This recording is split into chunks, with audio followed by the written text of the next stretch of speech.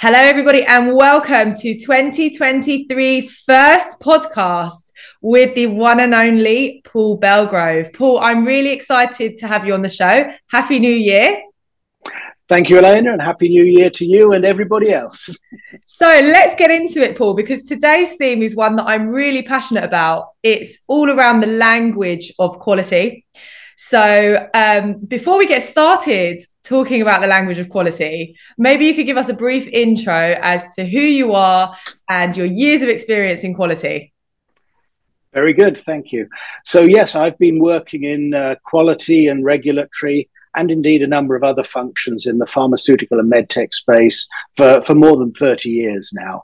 And I've been working for small companies, less than 20 people, up to larger companies that everybody's heard of. For instance, GE Healthcare, Cardinal Health, Becton Dickinson. And probably one of the things that's a bit different in my career is I've not only worked in quality and regulatory, particularly in some of the smaller companies. I've also worked in manufacturing, operations, supply chain, even IT. And I think that'll maybe one of the things that's helped me in my career in quality. So some really interesting companies and some very well-known names that you've mentioned there, BD, GE Healthcare. These are companies that are actually really known for having a strong culture of quality as well. You mentioned actually that you haven't always been in quality your whole career, but obviously that's what I've known you for. Yes. But so my first question is, tell us the story of how you actually got into quality. So yes, probably similar to many people in the career now in quality, I got into quality by accident. And I think that's a story that I hear from many people. I'm actually a chemist by training and qualification. So my first role was in labs in a small pharma company. I was actually testing things, measuring chemicals, etc. And that was a role in quality. So I applied for a job that used my chemistry qualifications, but that then brought me into the quality function. And it's interesting. It's not necessarily a thing that everyone says, I want to work in quality.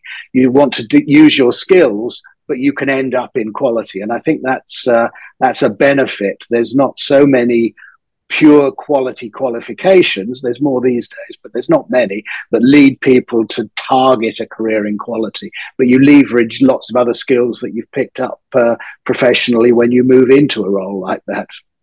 It's really funny because actually they say the same thing about recruitment, Paul. I don't know if you know that, but if you ever have heard my story of how did I ever get into recruiting in regulatory and quality, it was also completely by accident. Sometimes that's how the best stories end up, isn't it? Indeed. So you mentioned about qualifications, and actually this is a question people tend to ask me quite a lot. As somebody who has recruited many people over the years, what are your thoughts on qualifications versus experience? So I think for everybody in a role in quality, one of the things you have to have is some credibility with the organization that you work within. So to achieve that, it's maybe lazy on the recruiter benefit perspective to actually say, if this person's got a degree in chemistry, a degree in engineering, a degree in whatever, that shows a certain degree of competence. But I think that's probably the entry requirement, that you say, yes, I can have a dialogue with the professionals in the other functions. I can understand what they're saying. I think that's important. But then when you start talking about how to be effective in quality, you should learn the basic skills of a quality role, but then you need to go beyond that. You need to understand what are the expectations of the regulatory bodies, what are the expectations of the industry in general, and then you can actually think about how to solve problems based on experience as well as a technical knowledge. And I think that blend is very important. So for our listeners who are earlier on in their career, or maybe that are currently in a slightly different discipline, but thinking about making that transition, because that's something we're going to speak about later as well, right? Transitioning into quality from different areas. What advice would you give them in terms of the first steps? So the question that I'm frequently asked is, should I do a certification in or a mini course in quality, or should I try to find a job in quality? So it's often sort of like, what is going to get me the foot in the door first, the certification or a bit of experience? What would you say? I would say to actually get that foot in the door, definitely get that certification in quality. But I think when you're going through that certification, some of the things you can do online and it's purely one-to-one, but there are other courses that have, formal lessons and group meetings and so on. Mm. What I found very beneficial in my earlier career, whilst I was taking qualifications in quality, as well as working at the same time, which I think is important, is to actually go along to those courses with your mind and your ears open and listen to what the other people in the groups are saying. Because often in those early stage courses, you won't be there just with pharmaceutical people or just with medical device people. There'll be people there out of manufacturing industry, automotive industry, food industry. There's things that you can learn from just understanding, talking with those people, those peers that you're working with, about how people do things in other industries. And I think that's what's going to be useful to you later in later career, because you get to leverage, I've heard they do that differently in food. I've heard they do that in automotive. And that can be really helpful when you're thinking about how can I solve a particular problem in a particular job in a particular industry that I'm working in at a specific moment. And as we look at the industry of particularly medical devices, you can be going from a single big device that takes months to make and you install one. That's one set of skills. Maybe it's a bit like an aircraft. You can also look at something where you're making millions of units. That could be more like automotive. It could be more like food. Think about those knowledges that you've learned how other people solve problems and use that to solve your own problem. It's difficult to be trying to reinvent the wheel yourself all the time. It's a really interesting point you make, because often anecdotally speaking to people as well, what I've discovered is that sometimes the best ideas come at the cross section of two different industries or two different disciplines or two different ways of doing things, and then you get this new idea born out of it, and that's usually where you see like real innovation, rather than that's where you see something that's like a transformation in a process as opposed to just a small improvement. So it's such a good advice that you're giving. Absolutely. One thing you mentioned briefly in your introduction that I want to circle back to, aside from the fact that you've not always been in quality, is that I think you said you worked in IT. Is that right? Yes, I spent time working in IT as well. So talk to me about how working in these other areas has sort of helped you in your journey in quality. So I think if we sit in quality, we're often looking at what the regulations are saying, what the outside world is saying, what the last BSI auditor said, what the last FDA investigator said. And that is one single lens on a problem. If you're working in manufacturing, for example, you're not thinking at all about what the FDA is saying. You're thinking about problems getting plastic granules out of your supplier. You're thinking about issues with cost of goods. You're thinking about deliveries. You're thinking about those practical elements. If you spent some time working in that area, then you can think about that. If I'm, as a quality person, want to drive this certain change, I need to try and explain that in terms that catch the attention of a manufacturing leader. Similarly, with the world being much more digital these days, I found it very valuable the time that I spent working in the IT organization, so that you understand the constraints of networks, you understand the challenges of implementing a new system. And cross-fertilizing the other way, when I was actually working in IT, there wasn't necessarily that structure of how do you build and test reliable IT systems. The V model that we're used to from development in devices.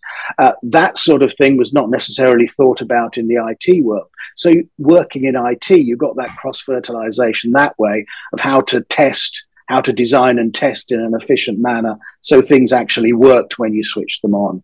So that cross-fertilization was, again, very valuable. But there it was always, everyone complains about IT projects are always late, IT projects always go over budget. So a little bit of learning about project management and about that focus on costs and that focus on return on investment. That, again, is a useful thing to think about in quality, because we always, in quality, think about, okay, the company is going from here to destination B. And you say, okay, how am I going to do that? And then you suddenly realize there's a whole load of criteria that you need to meet. And so we just say, okay, it's going to cost you this much money to get where you want to go. Being able to go that dialogue and say, well, actually, if you went to C instead, you could get 80% of the benefits for 50% of the cost, still 100% compliant, but you're able to have that dialogue. And I think that's the benefit from having worked in other functions. So I'm a linguist, so I'm fascinated about language, actually. And that's why I'm super excited about this topic. And you've already sort of started to broach that subject now. So you spoke about return on investment. So can you actually break it down for us as to, when you're in a quality role and we're talking about return on investment, what does that actually mean? And how can people be talking about return on investment with some of their stakeholders? What should they be looking at? So I think the first and most important thing, if you imagine you're in a small to medium-sized company to begin with, if you're always quality or even regulatory at the end of the process, they only come to you when, okay, we've designed it, we've decided how we're going to sell it, we're ready to launch it, here's some information, go and get a license, go and get a certificate, go and get the factory ready. That's already too late. You've already blown it in quality terms, because you're then going to be the bad news guy. You're going to say, okay, you didn't think about this. There's this cost. You planned it to be 6 weeks and you'd be launched. Well, actually, it's 6 months. It's too late. So the important piece is actually further upstream from that, trying to get quality to be part of the team that's involved in planning the whole process end to end. And to do that, you can then make sure that decisions are made and adjusted that actually gives you that end-to-end solution all the way to launch and sales. But to actually be able to get into that position, you've got to somehow be understood as someone who's not just a checkbox guy at the end, but someone who can add value all the way through that process, which means you need to build that relationship with the other members of the leadership team in the organization. You need to then be able to talk about things other than quality. Because if you imagine yourself in a leadership team meeting and you're just sitting there and you just answer the questions on quality and then go back to drinking your coffee and eating your biscuits, that doesn't actually build any particular value add for you there. You need to be able to talk to the other members, each other member of the leadership team, in the language that they speak, which is really coming back to that language of quality piece. Now, it's maybe a bit of a trope, but I'm an Englishman who's sitting here in Switzerland and working in Europe. Now, the trope is, of course, when you're in a foreign country, the English just speak loudly, clearly, and slowly in the hope that the rest of the world will understand. Now, if you think about that in quality terms, if you're sitting in that leadership team and all you say is, well, it's very clear in 21 CFR 820 para blah, blah, blah, they're not going to really take any interest. In the real world, to be able to be successful in a different country, you have to pick up some language and you interact with people. They know you're a foreigner, but they're much more happy to interact and include you in things. I see it as the same thing for quality professionals in a leadership team. You're still going to be talking about quality topics. You're still going to be seen as a bit of a foreigner in that leadership team, but you actually have to translate what you're saying into things that make sense for that leadership team. So you're talking about speed to access to market. You're not talking about the height of the barrier. You're talking about specific things rather than quoting a paragraph. You're saying, well, we have to do this, this, and this. We have to, simple things. We have to put these words on our labels. They don't need to know why it needs to be there. Just need to say, okay, we can do this. This is the minimum we need to do. This is the appropriate thing we need to do. This is how we can lift those barriers, so that the end goal for me always is for the quality and indeed regulatory teams not to be seen as the business prevention department, which is a quote that's been played back to me more than once. You're actually seen as the market access department. You can answer the questions of, how do I get there? What do I need to do if I want to sell this product in Chile? What's changing in China? But making sure that you know what's changing in a year or 2 years, not it comes in next week, so we'd better just stop doing everything and do a crash program. That blows your credibility immediately. So knowing that the organization is going to want to have a lead time, have the ability to build change into a budgeting cycle, to be able to make decisions, as we said, on return on investment. If you can clearly articulate what it's going to take to get into a certain country, you can then actually say, as a business team, that doesn't really work. That's not going to pay back. We thought it was a good idea to go and get into that country. Doesn't look as if the numbers stack up.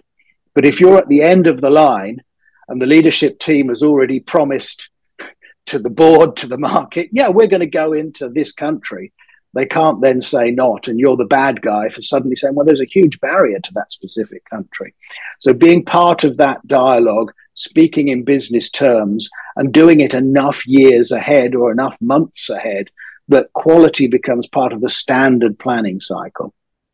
That's how you end up building that culture of quality in an organization, because you start speaking the same language. You're having that push and pull dialogue, and you're part of a broader leadership rather than just being a checkbox police role at the end.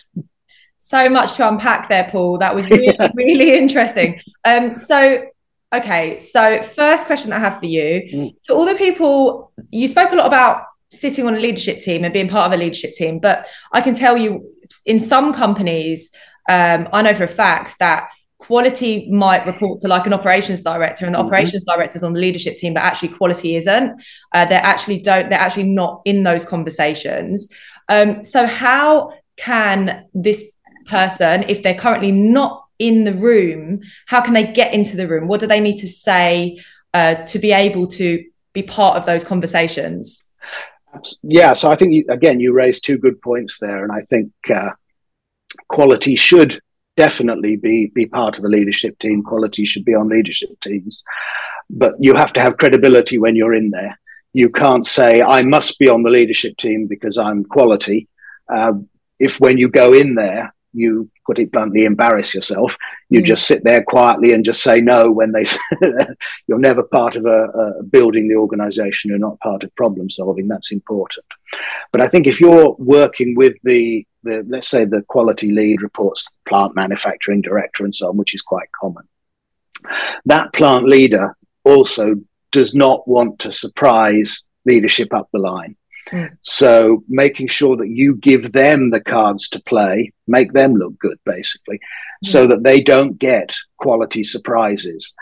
That helps them build their credibility. And if that leader is a good leader, they will then look for opportunities to give that quality person exposure, to grow that quality person, and so on. You can't expect to jump there just because it's a rule, because that's that bad behavior that we hurt ourselves with.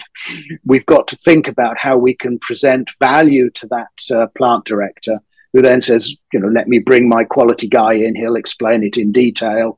Let me share this information with the leadership team. And it makes their life easier. They start to value quality.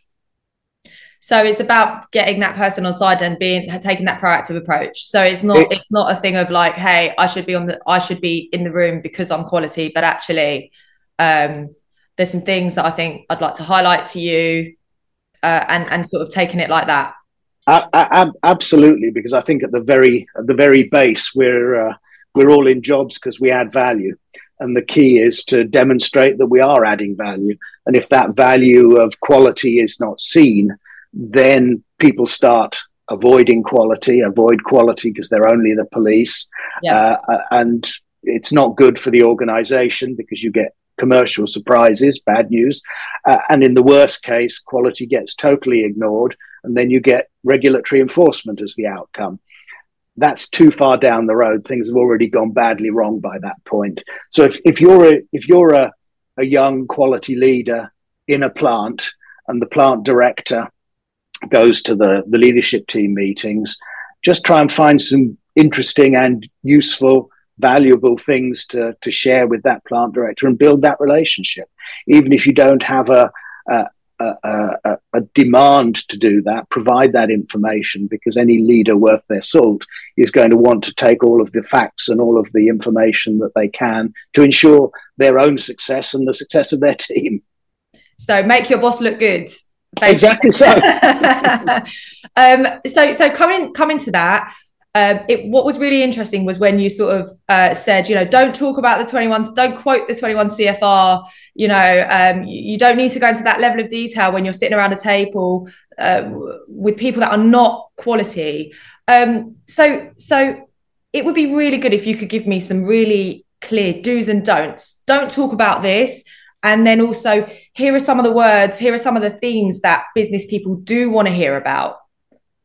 So I think the first thing I'd say is it's important for us to think about doing our own work, if I put it as bluntly as that. Sometimes, the quality person comes in and yes, they quote, hey, there's a new regulation coming.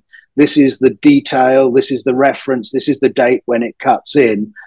And then sort of they don't do the so what. We've got to do our own cooking, and that's the bit that's sometimes forgotten. We need to say, okay, there's all of these new things coming in. Which ones can we just take care of? We need a new sentence on some simple labeling and packaging. Just deal with the right people, get it done. Doesn't need to be a leadership team discussion. In 2 years' time, there's going to be a total transformation of the regulations, may impact everything. Let's actually figure out what it's going to do. Certainly have a date, certainly have a potential impact, and then do that analysis. Think about it in business terms. Is it going to slow the speed to market? Is it going to benefit us more or less versus our competitors? Is it actually going to mean some of these products are going to be not cost effective?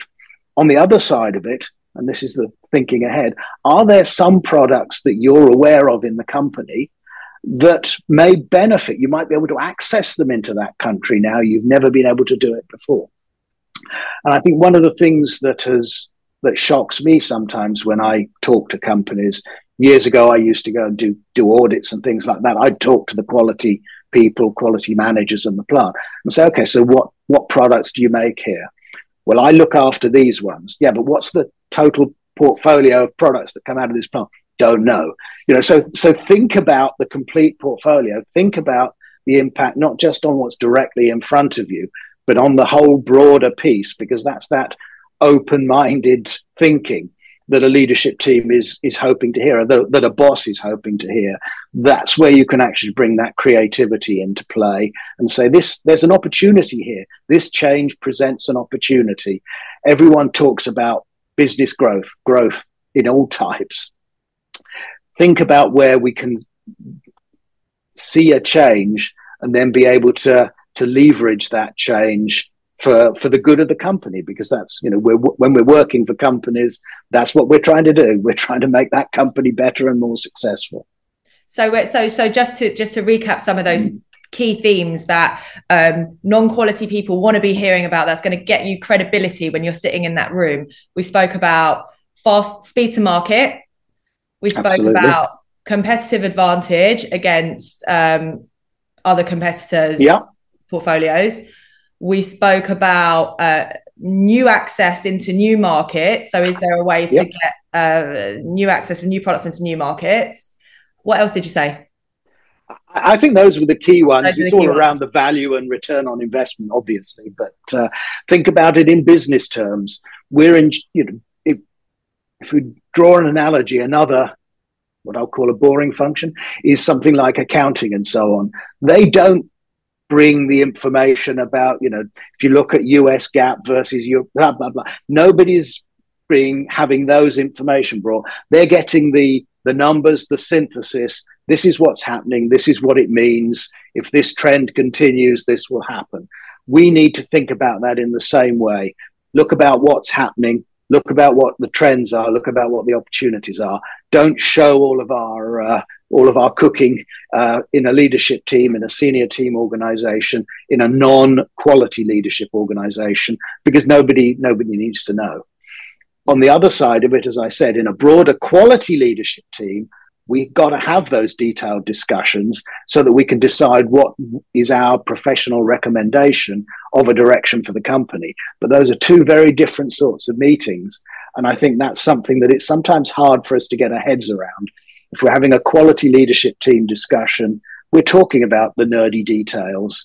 And that's right, because we're bringing all of our brains together as a team and saying this is what's going to be best for the organization. But if we're in a multidisciplinary team, they don't want to see all of the working, or they want to see this is our recommendation as a team of professionals. Let's go this way as this company. Yeah. So don't worry about the how, but this is the what. My team will take care of it. And this is how I can help you make or save money ultimately. Exactly. What are some of the other mistakes that you, along your career, that you've seen quality professionals making in terms of communication? I think the classic one, and I'll just refer it, but don't be seen as the police, because as soon as quality is seen as the police, I've got to get round the quality department to launch this product, release this lot. That's a problem. So don't be quoting all of these things. And I think the other one is the one that I talked briefly about with the leadership team interactions, is think about the timeline, think about the pulse on which the company works. The company has a 1, 3, 5 year planning cycle. It's no good waiting until that planning cycle is finished, being halfway through the year, and then coming in as the quality guy and say, hey, this is now urgent. Well, why didn't you tell me it was coming a year, 2 years ahead so that we could start planning that in? We usually have a long lead times in regulatory change, maybe China excluded, but there's usually a long lead time in regulatory change. If we're engaged with the industry, we can see something that's coming. We have an early warning. We need to be able to package up that early warning within the company so that quality is working on the same sort of planning cycles as the rest of the organization, because that's the one thing that really blows your credibility. If your budgets are locked, plans are there, promises are made up the line, and then you come in and say, hey, I need another couple of $1 million here because of this thing that I could have known about 18 months ago. That becomes a problem very quickly. But it's something that we often focus on, the drop-dead deadlines. We don't focus on those small steps ahead of that allows an organization to plan for it. Yeah, so there's got to be a balance though, right? Between being talking about what's coming and not being the boy that cries wolf, that exactly everything is dramatic and everything is coming all the time. So how do you navigate that? So I think the important thing is it's back to sort of doing our work within our own function, knowing which are the big things that are coming, and we're the people who are in every organization. We're the people who are charged with doing that analysis. If there's a small requirement for a labeling change in a relatively small country, nobody needs to know. If there's a big change, the whole organization needs to be discussing it. That's back to the business focus of quality and the ROI focus in quality. We actually need to understand the business implications of the changes that are coming. They may appear to be relatively minimal within our own maintenance of the QMS, within the maintenance of the certificates. We may say, oh, that's a small thing. But then if you think about 10 factories in your company having to change every component that they make, every labeling, taking some of the materials out. When Rose Rojas came in, that was a huge thing for manufacturing, but for quality, it was not really a big deal. Yeah, we're compliant. Just put it on a bit of paperwork. We're done. But that was a big deal for the organizations. Getting that ahead to be able to say, this is coming. We're going to have to do this. Let's start working through it. That makes it much less painful for the organization and gives us some credibility. Thanks so much. So, Paul, you mentioned earlier, what we really need to avoid doing is being seen as the police, right? But I'm wondering, if you're a quality person within an organization, how can you go about proactively finding out how you're perceived? So, firstly, I 100% agree. We've got to avoid being seen as the police, but there's some areas you can just literally watch how the dialogue with you goes in those team meetings, and be sensitive to that. And I won't sort of dive too deeply into it, but quite often we find that the people in our roles tend to be a little bit more introverted by nature, not necessarily going out and asking for feedback. So, the first step is, go with the flow a little bit, just listen to what's going on around you, listen to the types of things you're being asked, listen to the sorts of dialogues you're being invited to. But that's more of a passive solution, and I think that's the easy part for us to do. The other part to do is to actually say, no, we've got to actively go out there and ask for feedback. And we can do it one-to-one. We should do it one-to-one. And I don't mean within the structure of whatever the company has as formal review process and so on. I mean adjacent to that, more frequently than that. Actually saying, are you getting what you need from quality? That's a bit more neutral question than am I performing in the level you want? But that's basically what you're trying to build up to. The other thing that I'd recommend, and I'm a fan of, is some of these 360-degree review type tools. You can then use those not just to get feedback from your internal customers, but to also get a little bit of feedback from your team on how things are going. Because I think you raise a really great point there, that one of the potential threats you can see with a leader, particularly a first-line supervisor, manager of quality, who is starting to try and get themselves engaged within the leadership team, starting to speak with manufacturing in terms that manufacturing lead. Maybe some of the people who work for them are getting this feeling that my boss isn't a real quality guy. He or she is going to the dark side. So being able to understand what your team are feeling about how you are interacting with the organization is also important, because part of what our job is, we're quality leaders, but we are leaders. So we need to take them on that same journey as well.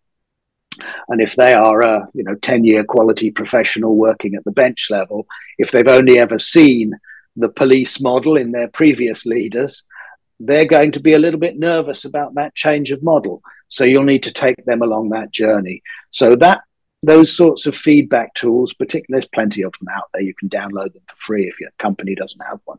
Those sorts of feedback tools are really valuable, not just to see what your company internal customers are saying, but also what your own team are saying and feeling, because it's all about managing the change. If you're trying to work differently as quality, it has to be the whole team working together, because the one thing that is going to destroy that relationship is if the team leader is becoming engaged and aligned with the broader company and talking in business terms, but the team who actually work with them are sort of, no, I'm box checking, I'm specification leading, I'm the police for this. That's going to cause a problem. And you'll get that feedback, but it's best to try and predict it and prevent it. Bit of the same theme. Think a little bit further down the line. What do I need to start doing today so things will be great in 2 years? Really good perspective, and nice question, right? Are you getting what you need from quality? Because it is really neutral, it's nice and open, and it's not pushing the other person one way or another. So that's a great question to be asking. Something to your point about, okay, let's say that you're a quality leader, you're going on this journey of connecting with other leaders within the business, seeing the global picture, speaking in their language. But then, as you say, you might have someone in your team who's really digging their heels in and is not aligned with your vision. What do you do? So I always start from the premise that, the person is not, let's call it, inherently a bad person. So let's give that great benefit of the doubt there to start.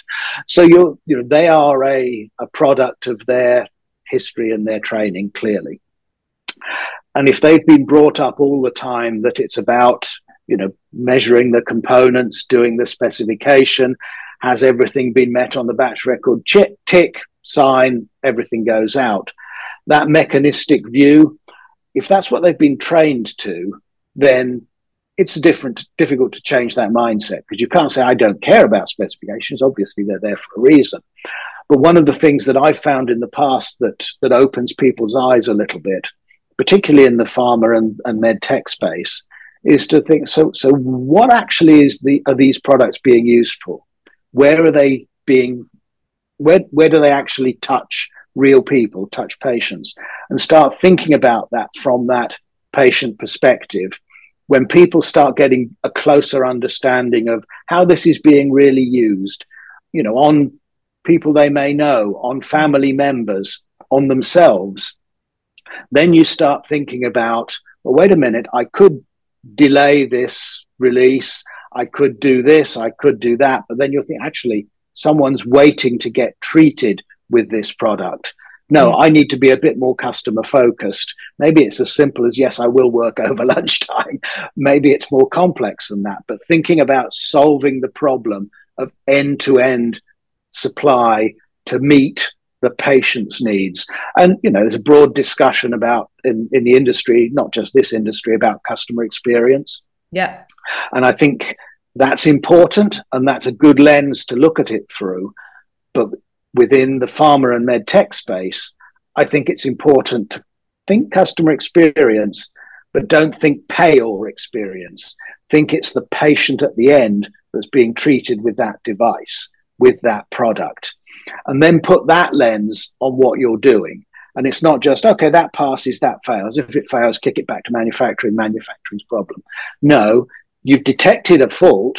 That's going to negatively impact a customer, a patient. How do I work with manufacturing to get that solved so that we can hit the delivery deadlines where someone is waiting for a fully compliant, high quality product, but we can't have it not turn up? So starting to open their eyes a bit, think end to end, think about the patients.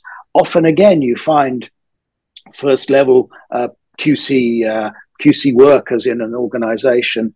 They might have a vague idea of what's being used, but they haven't actually seen what's really being done with patients. So getting that understanding, maybe hospitals are often open to hospital visits, not during COVID, but in normal times, hospitals are open to hospital visits. Make it part of their continuing education, make it part of their training so that you actually see products in use, get feedback from users, as in nurses and doctors, get feedback from patients who've been successfully treated. Those sorts of things can help refocus that team, that it's not about being the specification police. It's about delivering quality end to end, from raw material to patient treatment, the whole piece, and that we are actually accountable for all of that. We don't just spot a problem and bat it back across the wall and say, sorry, that's you manufacturing. No, we have to work together to solve those problems. Having that sort of dialogue, that sort of discussion helps build that. It's all about making the patient experience better. Nothing to do with cutting corners, nothing to do with not caring about specifications, but it's the specifications are something that helps you get to a satisfied, safe treatment of a patient. It's not the be all and end all. So you've shared some really wise words, really helpful practical tips that our listeners, I'm sure, are going to be able to sort of go and implement straight away. One question I have for you is, what's the best piece of advice you've ever had? So the best piece of advice I've ever had as a bit of career advice is actually advice that I was given by a leader who was not a quality leader. It was a general manager leader in the organization. And at that time, I was considering, I was actually going to leave that organization. I did leave that organization. And I had two different jobs. One had a nice director title and salary accordingly. And one had a manager title. And okay, it was better company, but it was some could have seen that as a lateral move. And I talked to this guy. I said, "Wow, I'm going to get a director at this age. This is awesome. Look at the salary I'm going to get." And this guy who was my mentor was actually saying, what do you really want to achieve? What are you going to learn from that role? What are you going to actually take away? They're going to give you more money in that director job, but they're just squeezing your existing knowledge out of you. You're not going to learn anything new going there. If you go to this different company, which is in a slightly different space, you're going to learn some different skills. You're going to learn things that are going to help you grow for the future. So I sort of, I hadn't thought about it that way. I was, chasing the dollars, as they say. And I actually took his advice, and I did go for the thing that looked as if it was a lateral move. And that was actually great. It gave me some of my experiences of also being accountable for things that were beyond quality. So I got I learned a lot more experience, and, at the end of the day, he was doubly right, because the company I didn't go to had gone bankrupt 2 years later. So, Okay, so good decision then. Exactly. Really, really nice. So always look for the growth opportunities then. Exactly. Yeah. So absolutely. Well, especially around this time of year where people are considering, their careers, that's really good advice on how to choose between two different offers. So a bonus. Absolutely. And that's something whenever I've talked to people that I provide mentoring to, I've said, even for internal things, why are you considering that?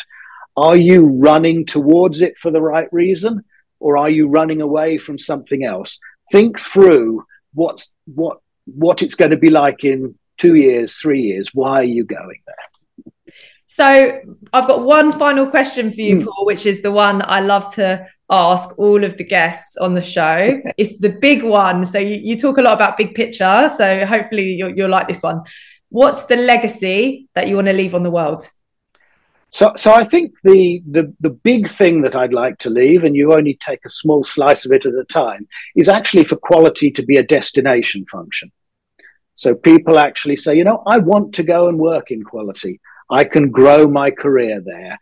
I can do something good for patients in medtech. I can be someone who's actually improved a lot of people who need the products. So that's what I would like to have as the thing that I deliver to the world. Aiming big. Why not? And I think, with the people that have been listening today, I'm sure that you've been able to touch their lives and their careers, even indirectly, through all your words of wisdom and experience. So, Paul, it's been fabulous to have you on the show. Thank you so much for joining us today. Thank you very much. And thank you for the opportunity. I think it's always good to be able to share what I can to help other people in their careers.